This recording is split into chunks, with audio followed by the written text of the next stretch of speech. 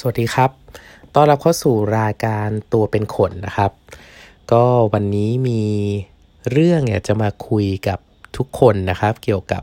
การทำงานอีกนั่นแหละแต่ว่าอยากจะลงไปในรายละเอียดของวิธีเอาเทคนิคต่างๆไปใช้เนาะเรามาฟังกันดูนะครับเรื่องแรกที่อยากคุยก่อนเลยเนี่ยก็คือเรื่องของการทำงานหลายๆงานพร้อมๆกันหรือที่เราเรียกกันว่า multitasking นะครับซึ่งหลายๆที่หลายๆงานวิจัยก็บอกว่าจริงๆ multitasking เนี่ยไม่ใช่เรื่องดีเนาะคือมันอาจจะทำให้เรา lose focus บ้างอาจจะทำให้งานเราได้ประสิทธิภาพน้อยลงนะครับแต่ว่าเราคงเถียงไม่ได้ว่าชีวิตการทำงานเราไม่ได้มีงานเดียวตลอดเวลาถูกไหมฮะเรามีงานหลายๆงานที่เราต้องถือพร้อมๆกัน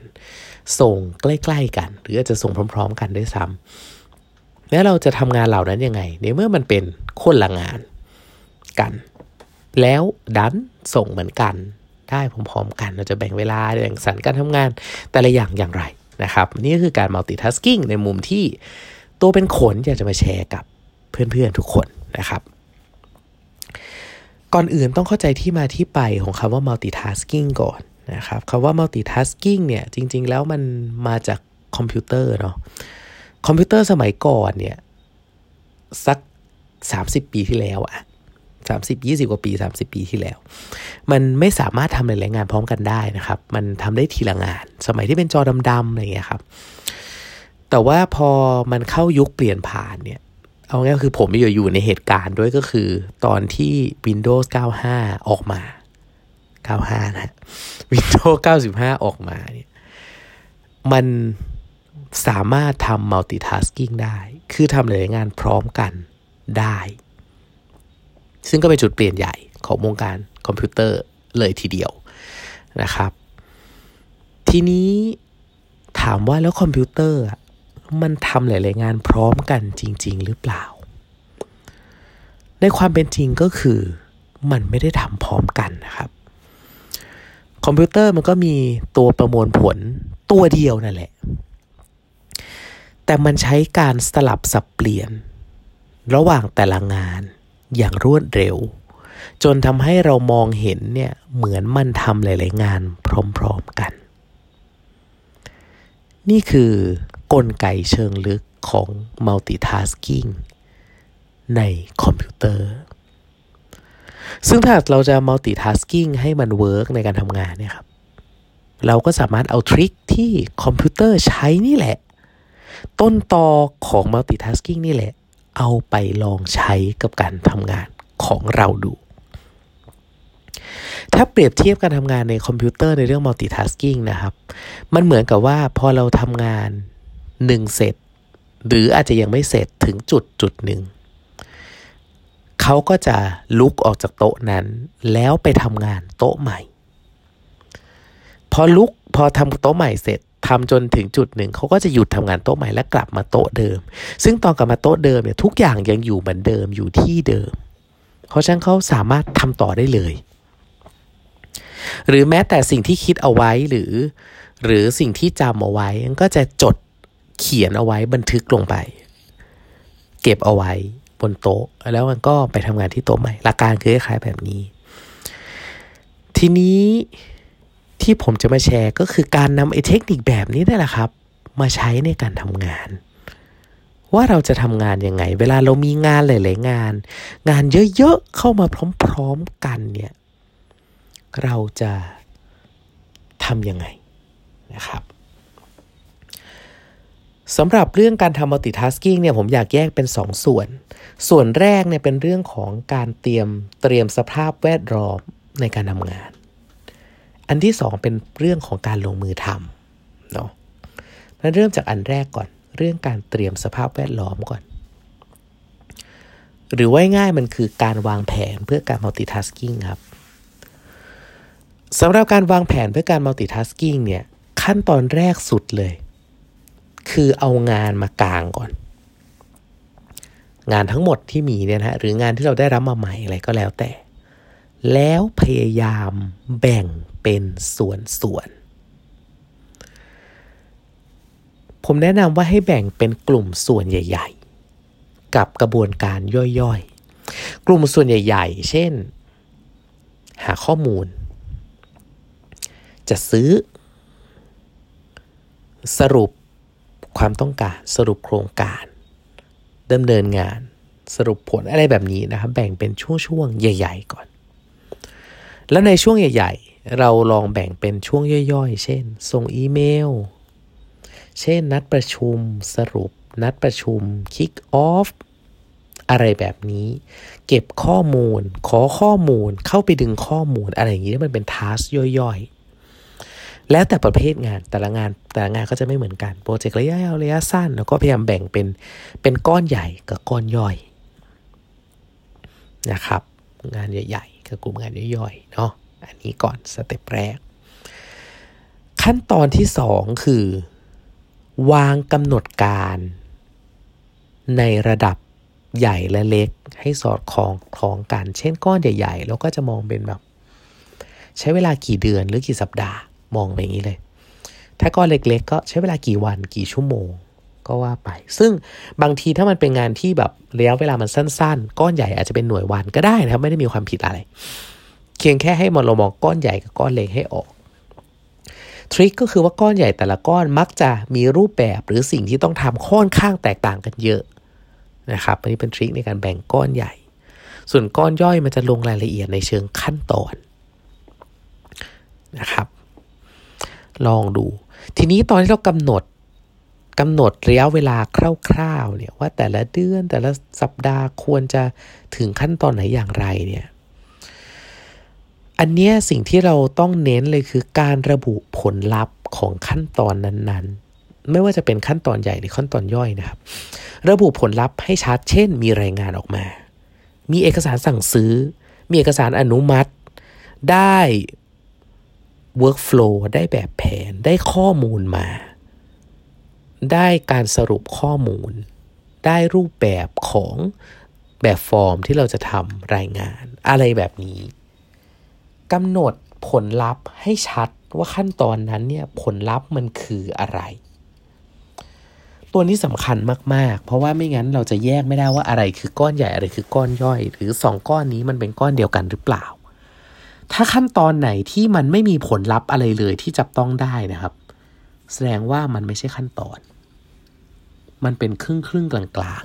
ๆอันนี้เราต้องวางให้ชัดนะครับแม้แต่ขั้นตอนย่อยเองมันก็มีผลลัพธ์ของมันไม่ว่าจะเป็นทั้งการส่งอีเมลก็คือได้ส่งอีเมลไงการสรุปตัวเลขก็คือการสรุปตัวเลขมีตัวเลขในช่องสรุปอะไรแบบนี้นะมันก็มีผลลัพธ์ของมันที่ชัดเจนทั้งนั้นมีหินมาเพิ่มอีกอันนึงสำหรับขั้นตอนนี้คือว่านอกจากจะมีผลลัพธ์ที่จับต้องได้แล้วเนี่ยสำหรับขั้นตอนย่อยนะครับขั้นตอนย่อยเนี่ยผมใช้คำว่าขั้นตอนย่อยอาจจะใช้สเตจที่ต้องรอคนอื่นก็ได้เช่นอย่างง่ายๆเนี่ยครับส่งอีเมลแล้วต้องรอการตอบกลับอย่างเงี้ยอันนี้คือมองเป็นจุดแบ่งขั้นตอนได้นะครับใช้ตรงนี้เข้ามาเป็นจุดแบ่งหรือจุดที่ต้องรอคนอื่นรอบุคคลที่2บุคคลที่3ในการดำเนินการอะไรแบบนี้นะครับใช้เป็นจุดรอยต่อได้ดีนะครับส่วนใหญ่ถ้าเป็นสไตล์ของผมเนี่ยผมจะแบ่งต่ำสุดไว้ที่วันผมจะไม่ได้ลงเป็นชั่วโมงแต่นี้แล้วแต่คนเนาะผมจะมีแค่ว่าวันนี้อะไรควรจะเสร็จบ้าง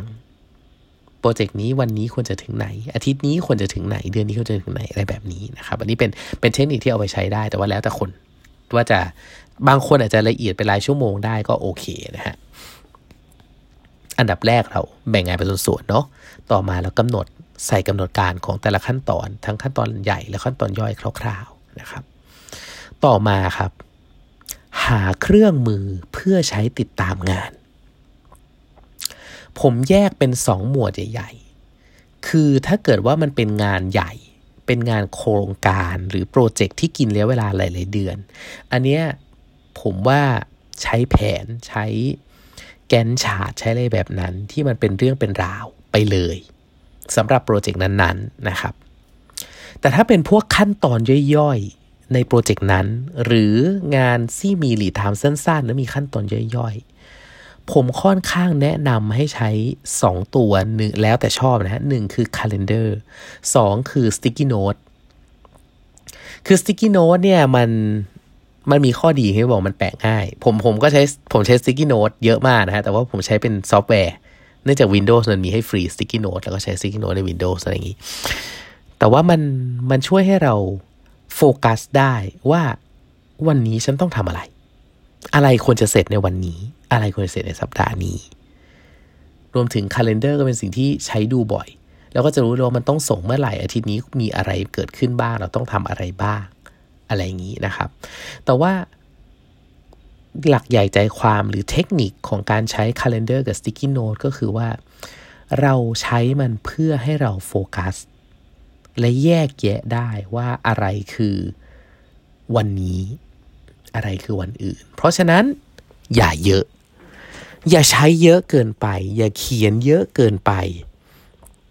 ไม่ใช่บอกว่าใช้ calendar กูจับทุกอย่างแม่งยัด calendar หมดเลยมันจะรกฮะมันจะรกมากๆแล้วเราสุดท้ายเราจะโฟกัสหรือเฟรมตัวเองไม่ได้ว่าเอ๊ะวันนี้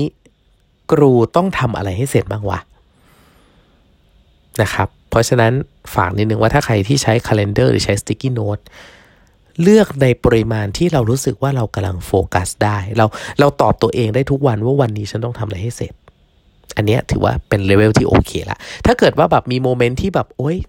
เหมือนต้องอ่านนานกว่าจะตีความออกแสดงว่าเราใส่มันเยอะเกินไปจนเรางงเองนะครับอันนี้เป็นวิธีการของแต่ละคนแต่ผมใช้เทคนิคประมาณนี้2ตัวนี้อันนี้คือ3วิธีเตรียมสภาพแวดล้อมยังไม่ได้ลงมือทำนะยังไม่ได้ลงมือ multitasking เลยนี่แค่เตรียมสภาพแวดล้อม1คือเอางานทั้งหลายแหล่มาแบ่งเป็นขั้นตอนใหญ่ๆอาจจะเป็นระดับสัปดาห์หรือระดับเดือนแล้วก็ขั้นตอนย่อยๆที่เป็นระดับวันให้ได้2ก็คือกำหนดการคร่าวๆว่าสัปดาห์ไหนวันไหนควรจะถึงตรงไหนควรจะทำสเต็ปไหนเสร็จจะเป็นสเต็ปใหญ่ก็ได้จะเป็นสเต็ปย่อยก็ได้นะครับแต่ที่สำคัญคือการจบทั้งสเต็ปย่อยหรือสเต็ปหลักจะต้องมีผลลัพธ์อะไรบางอย่างหรือมีจังหวะที่จะต้องรออะไรบางอย่าง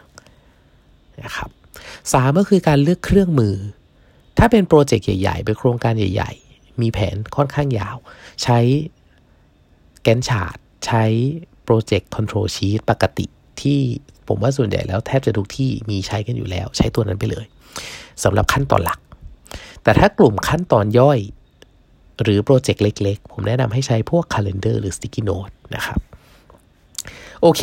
เราเตรียมสภาพแวดล้อมสำหรับการ multitasking เสร็จแล้วคราวนี้เราจะมาลุย multitasking กันละการทำ multitasking ในภาคลงมือทำจริงเนี่ยมันมี4อันที่ผมทำบ่อยๆซึ่งมันสอดคล้องกับการเตรียมสภาพแวดล้อมนี่แหละครับ1ก็คือทำจนถึงขั้นตอนย่อยหรือขั้นตอนหลักที่กำหนดไว้แล้วพอฟังมันง่ายนะแต่ถ้าเราไม่กำหนดไว้ก่อนนี่มันไหลไปเรื่อยจริงๆนะครับเราก็จะทำไปเรื่อยๆทั้งที่จริงๆมีงานอื่นที่ต้องเร่งอยู่เพราะฉะนั้นการวางแผนก่อนกำหนดสเต็ปที่เราควรจะหยุดก่อนมันจะช่วยให้เราใช้เวลาได้มีประสิทธิภาพมากขึ้นแล้วก็สามารถสวิตช์งานได้เพราะว่ามันถึงจุดที่หยุดได้ถึงจุดที่มีเอาต์พุตหรือมีผลลัพธ์ออกมาหรือเป็นจุดที่ต้องรอคนอื่นอย่างเงี้ยเราสามารถสวิตช์ไปทำงานอื่นได้อะไรอย่างนี้นะครับ2ก็คือเมื่อถึงจุดที่ต้องรอค่อยสลับไปงานอื่นฟังดูเหมือนประโยคแรกแต่จริงๆแล้วเนี่ยมันมองในเรื่องของว่าเวลามีงานแทรกหรือมีสิ่งอื่นๆเข้ามากระทบสิ่งที่ผมอยากแนะนำคือไม่ใช่ตะครุบของใหม่ทันทีคุณต้องทำเหมือนคอมพิวเตอร์คือคุณต้องลุกจากโต๊ะเก่าการลุกจากโต๊ะเก่าแปลว่าทิ้งงานไว้ให้อยู่ที่เดิมและคุณต้องเอาสิ่งที่อยู่ในหัวคุณออกมาด้วยไม่ใช่เก็บไว้ในหัวแล้วกระโดดไปทำงานใหม่อันนี้พอกระโดดกลับเข้ามาจะงงทันทีเพราะมันจะลืมรับรองลืมแน่นอนว่าคิดถึงไหนทำถึงไหนยังไงมันอะไรยังไงเพราะฉะนั้นพยายามที่จะ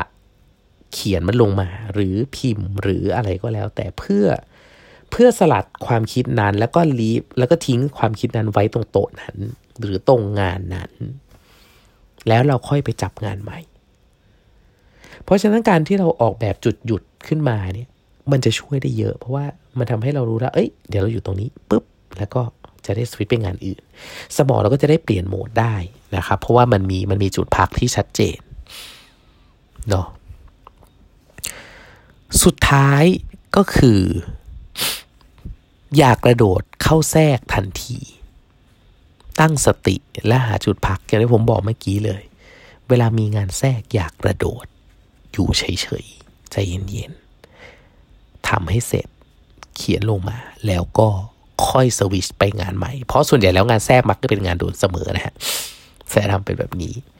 โอเคนี่ในการลงมือทำ multitasking เดี๋ยวขอทวนอีกทีหนึ่งมี3ขั้นตอนนะครับ1เลยก็คือถ้าคิดจะสลับให้ทำให้จบขั้นตอนย่อยหรือขั้นตอนหลักที่กำหนดไว้แล้วค่อยสลับไม่ว่าจะในวันในสัปดาห์ในเดือนก็แล้วแต่นะครับ2ก็คือเมื่อมีงานแทรกเข้ามาอย่ากระโดดไปทำงานแทรกทันทีอันนี้ทำให้ lose focus และสุดท้ายเสียทั้งคู่นะครับ3ก็คือเมื่อมีงานแทรกแล้วมีสติและทำงานเดิมไปให้ถึงจุดที่หยุดหรือให้อยู่ในสถานะที่สามารถที่จะไปทำอย่างอื่นแล้วกลับมาทำต่อได้ทันทีนี่คือ3ทริคในการทำ multitasking ซึ่งผมบอกเลยว่าการหยิบแค่3ทริคนี้ไปใช้มันจะไม่ได้ผลถ้าเราไม่วางแผนไว้ก่อนตั้งแต่ต้นมันจะเละมากๆเพราะว่าเราไม่ได้มีกลยุทธ์ในการหยุดวางไว้ตั้งแต่แรกเหมือนไม่ได้วางพิทสต็อปไว้อะครับแล้วอยู่ดีๆก็จะหยุดเลยอย่างเงี้ยมันจะมีปัญหาคุณต้องเล็งก่อนว่าพอคุณจะหยุดที่จุดไหนณสถานการณ์ตอนนี้เพื่อเวลากลับเข้ามาจะได้ไม่งงและใช้เวลารื้อฟื้นนานนะครับสุดท้ายสำหรับเรื่อง multitasking ผมอยากฝากข้อคิดไว้กับเพื่อนๆอย่างนี้นะครับคือถ้าลองฟังดูสังเกตว่าจริงๆแล้วเนี่ยการ multitasking ให้ได้ประสิทธิภาพเนี่ยมันก็คือการใช้วิธีการเดียวกับที่คอมพิวเตอร์ใช้เพราะว่ามนุษย์เรามีสมองเดียวแม้จะมีสองซี่กันนะฮะแต่ก็มีสมองเดียวเราไม่สามารถทำหลายอย่างพร้อมๆกันได้สมองเราไม่สามารถ process หลายๆอย่างที่เป็นความคิดหลายๆอย่างพร้อมกันได้